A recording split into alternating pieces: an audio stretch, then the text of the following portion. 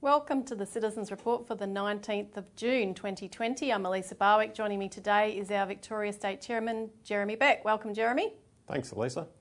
And on today's show, we have Morrison's recipe for economic catastrophe and don't put the nutters in charge of economic policy too. So firstly today, Morrison's recipe for economic catastrophe. And we're going to talk a little bit today about the Prime Minister Scott Morrison's proposal this week for infrastructure projects supposedly to get the country up and running again, which is woefully inadequate. But on the 17th of June, Morrison gave a press conference. This was after the infrastructure announcement, in which it was a very sombre tone actually, which backs up the fact that his response is far too inadequate. He announced that unemployment had jumped to 7.1%, that some 927,600 Australians are out of work. The youth unemployment is 16.1%, mind you. But the big statistic was that in May, 227,700 Australians lost their job. And he said that Cabinet met for hours on this that night, looking at the numbers. And of course, we all know we're now, quote unquote, in an official recession after 29 years of allegedly economic growth. But this is really undermined by what's going on now. And with a new global financial crisis bearing down, this really sets the cards for full-scale depression. So forget recession. Now, Jeremy, you read an article this week in our Australian Alert Service which looked at some of the unemployment figures and also went through Morrison's proposal, but the actual unemployment rate we're looking at is really more like 25%, isn't it? Oh, that's right, Elise. So if you have a look at the unemployment rate as reported by Roy Morgan, they've done surveys that indicate it's 14.8% unemployment, but then you've got to add in another more than 9% who are underemployed, and many of these people only have just a few hours work a week and they'd love much more.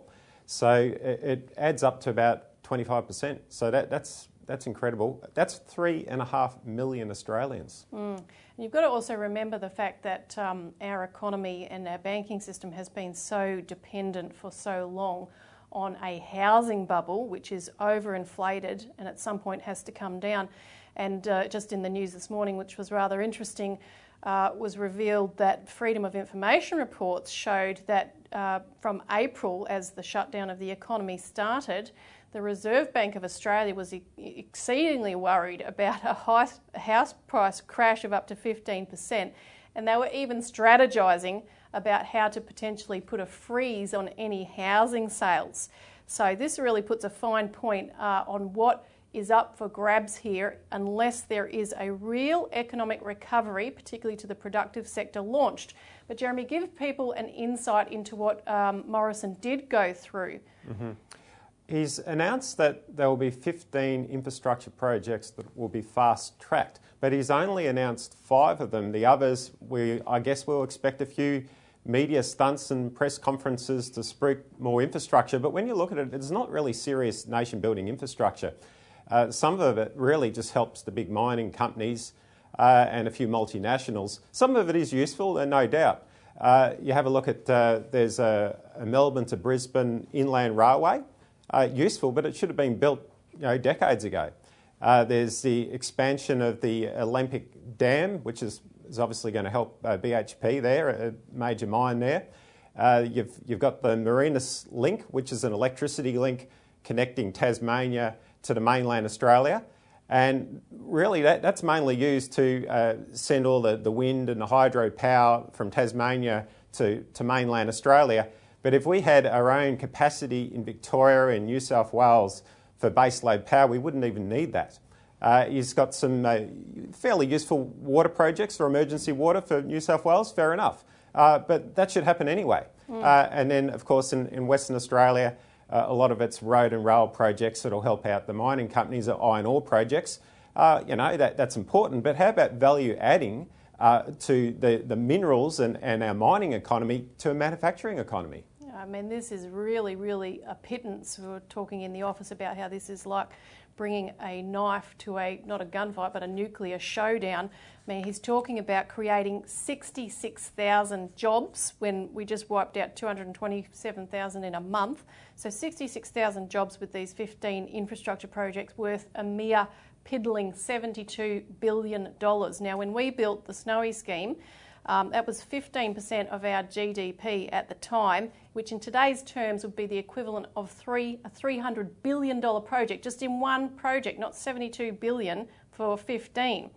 So what we're going to do, we're going to take a quick break, but in the next segment we're going to give you a tour de force of what the Citizens Party has long proposed as the way to really rebuild this country, if I can put it this way, in a nuclear charged fashion. So we'll be right back.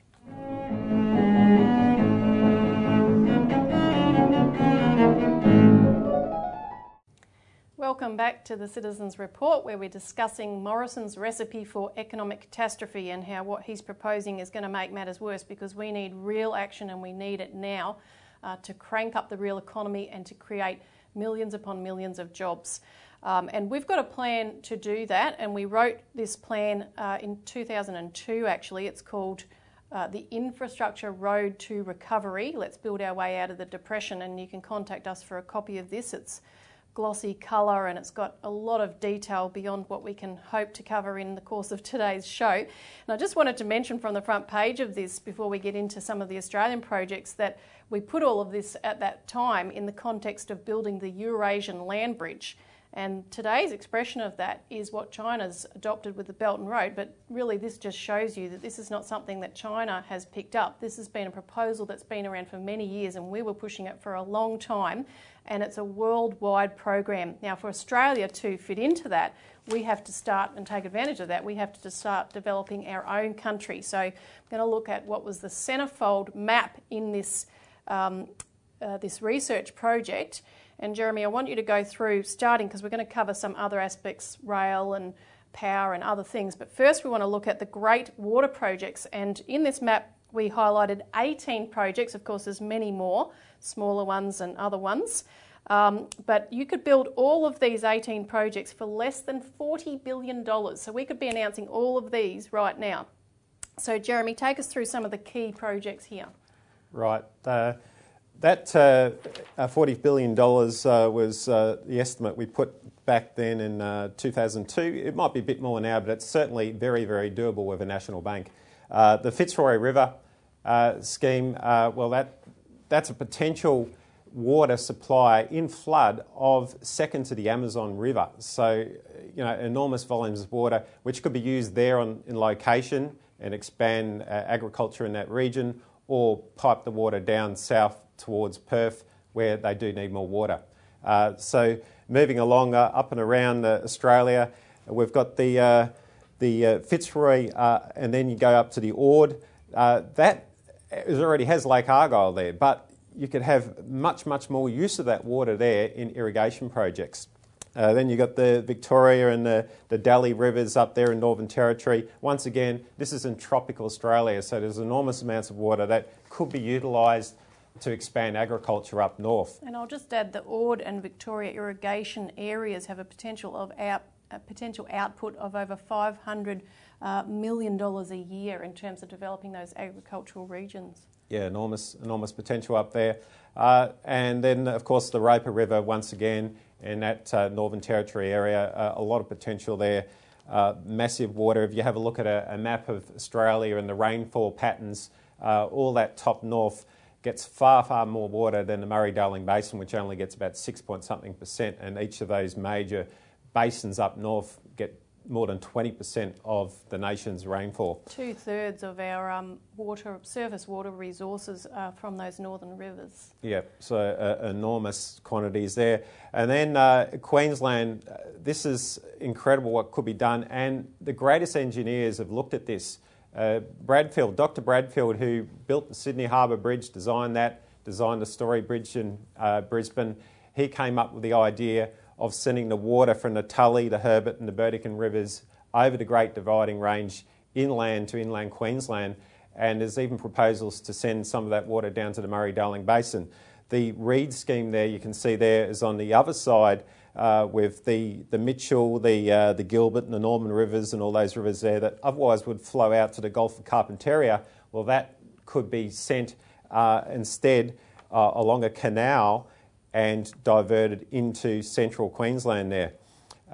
Moving along down there to the south, we've got the Clarence River scheme. I think that's one of the most exciting schemes, which would solve the problems of the Murray-Darling Basin in terms of sending the water, where you've got enormous amounts of water there, inland over the Great Dividing Range into the Murray-Darling Basin, also generate hydroelectricity, but also you'd have flood mitigation there around the Grafton area. So that was looked at by Professor Lance Endersby, and you'll see there a map there that Professor Lance Endersby did a schematic diagram of the Clarence River scheme.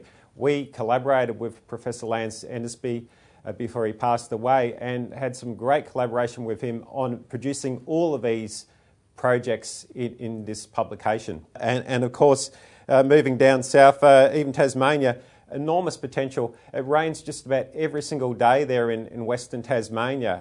There's virtually no days where it doesn't rain. So that water could be used there. There's even ideas that you could pipe it to Victoria. There's so much water there. Yeah, now we want to talk about rail next, Jeremy, because we're going to be opening up a mammoth agricultural capacity, which the world, I should say, desperately needs today. So there's prospects for high-speed rail, such as, for instance, the Asian Express, which Professor Lance Endersby also devised, which would put us within 1 to 4 days from the two largest ports in the world, which are currently Shanghai and Singapore. And he had other prospects such as the Ring Rail project as well, which is part of that same conception. But do you want to say something about high-speed rail and what sort of technologies we should be looking at?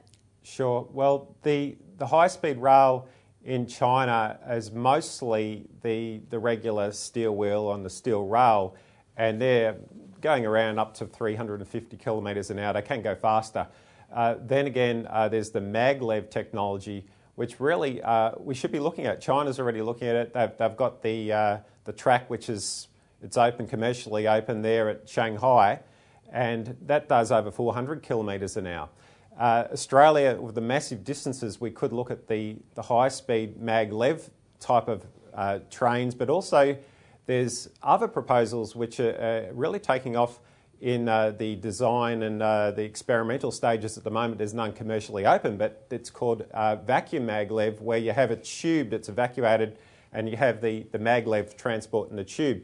Hyperloop's one of the companies that's looking at this. But that would be ideal for a route across, say, the Nullarbor Plain, where you've got a massive distance where you could go faster than an aeroplane. That's the kind of technology we should be looking at more and more. The current proposals by the government are just the regular trains doing about 100 and something kilometres an hour. Nothing new. I mean, they were doing that 100 years ago.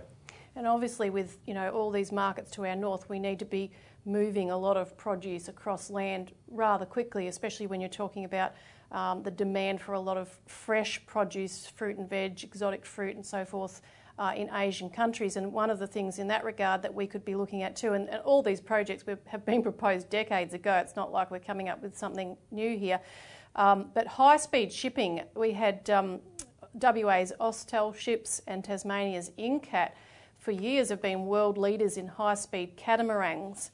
And of course, we need the rail and the development, port development in the top end to support this.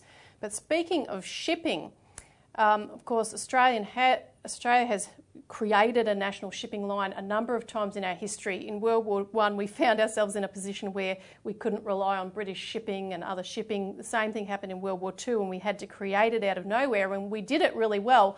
And ANL, the shipping line we had during World War II, was extremely profitable, paying huge dividends to the government. But it was sold off, of course, in 1998, as we've sold off everything. And interestingly, a 2016 review by the Strategic Marine Group found that the current legislative environment entrenches, quote, foreign control of Australia's maritime supply chain and moves economic benefits offshore, which is what we're finding, in virtually every area that we're looking at. And with all the discussion now about Australia becoming less dependent upon other nations, these are things that we need to look at urgently. Now, one of the things I wanted to mention was, because we want to have a revival, and we need to have a revival to do all of this, of our manufacturing capacity, and particularly machine tool building, which we have had a cutting edge advantage across the world in at previous times, particularly with our World War II mobilisation, is the subject of power. And of course we've had a whole section in this paper, Jeremy, about nuclear power. But do you want to talk a bit about the requirement of cheap power for doing all this? Yes, the manufacturing in Australia that we used to have so much more of required that cheap power, and you can't do that with these wind farms that are very erratic. Sometimes the wind blows, sometimes it doesn't.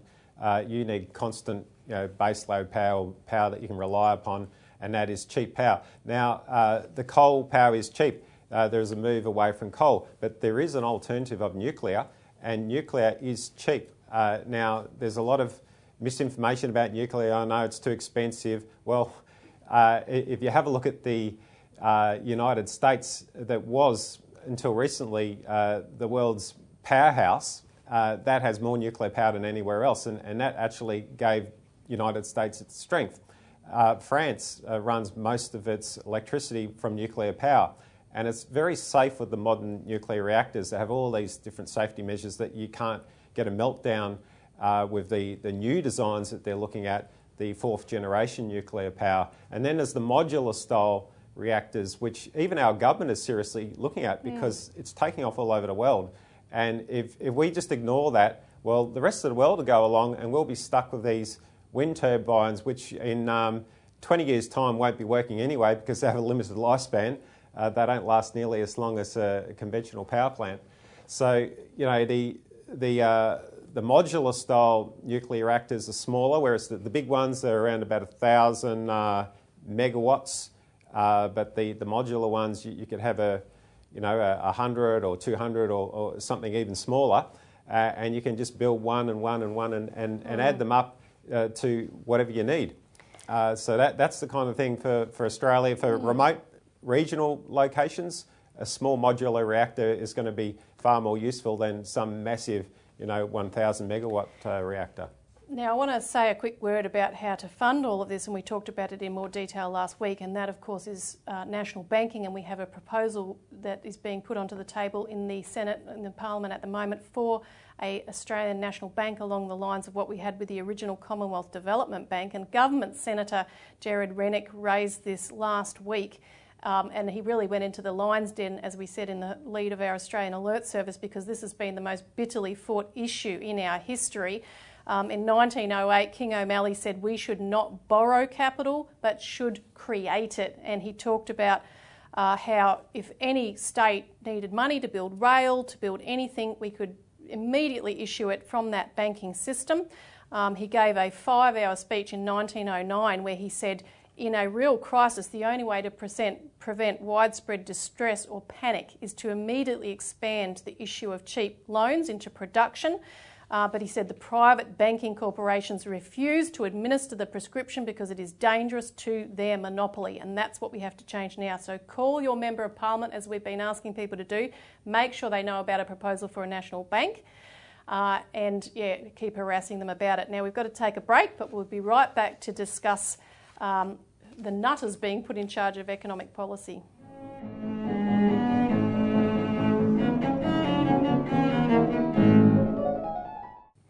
Welcome back to the Citizens Report. We're now discussing Don't Put the Nutters in Charge of Economic Policy too, because they are already running our foreign policy, and this was referred to by former Prime Minister Paul Keating in May 2019, where he said the security agencies, or when the security agencies are running foreign policy, the nutters are in charge. And of course he said they'd lost their strategic bearings when it came to Beijing. And he said, when you have the ASIO chiefs knocking on MPs' doors, you know something's wrong. And, it really is impossible to have proper diplomacy if that's what's taking place. And now our government is opening the door for the spy agencies to determine economic policy too. This is coming up in the context of Josh Frydenberg, the Treasurer, pushing for a regular economic dialogue between Five Eyes finance ministers to, quote unquote, ensure global financial stability, which is their watchword for putting the financial system first, and a strong, sustainable and balanced economic recovery. And we've just seen what that kind of a balanced recovery looks like with Scott Morrison's pathetic proposal to revive the economy, which will not work. Now, Prime Minister Morrison said, according to ABC, that Australia was working to take the Five Eyes into the commercial sphere in order to build trusted supply chains. But a report from the United States Studies Centre is warning that a whole suite of US-led regulatory changes will transform global technology supply chains and have major implications for Australia, and this could leave us in the lurch. Now, Peter Jennings from ASPI, who's part of the Cut All Ties with China crowd, he affirmed that it is aimed at China. He said, we have to address the security implications of the economic relationships in a way we haven't had to since World War II. Then it was the Soviets, but most conversations within Five Eyes now, he said, are about China. And also veteran journalist David Toohey had a commentary on this where he basically spelled out the fact that Australia's government and security agencies are enthralled with the Five Eyes led by the US National Security Agency, which makes aggressive use of cyber espionage techniques that it condemns in others. And he said, be careful because we will end up on the front line of a full-scale hot war against China. Now, I wanted to mention the fact that,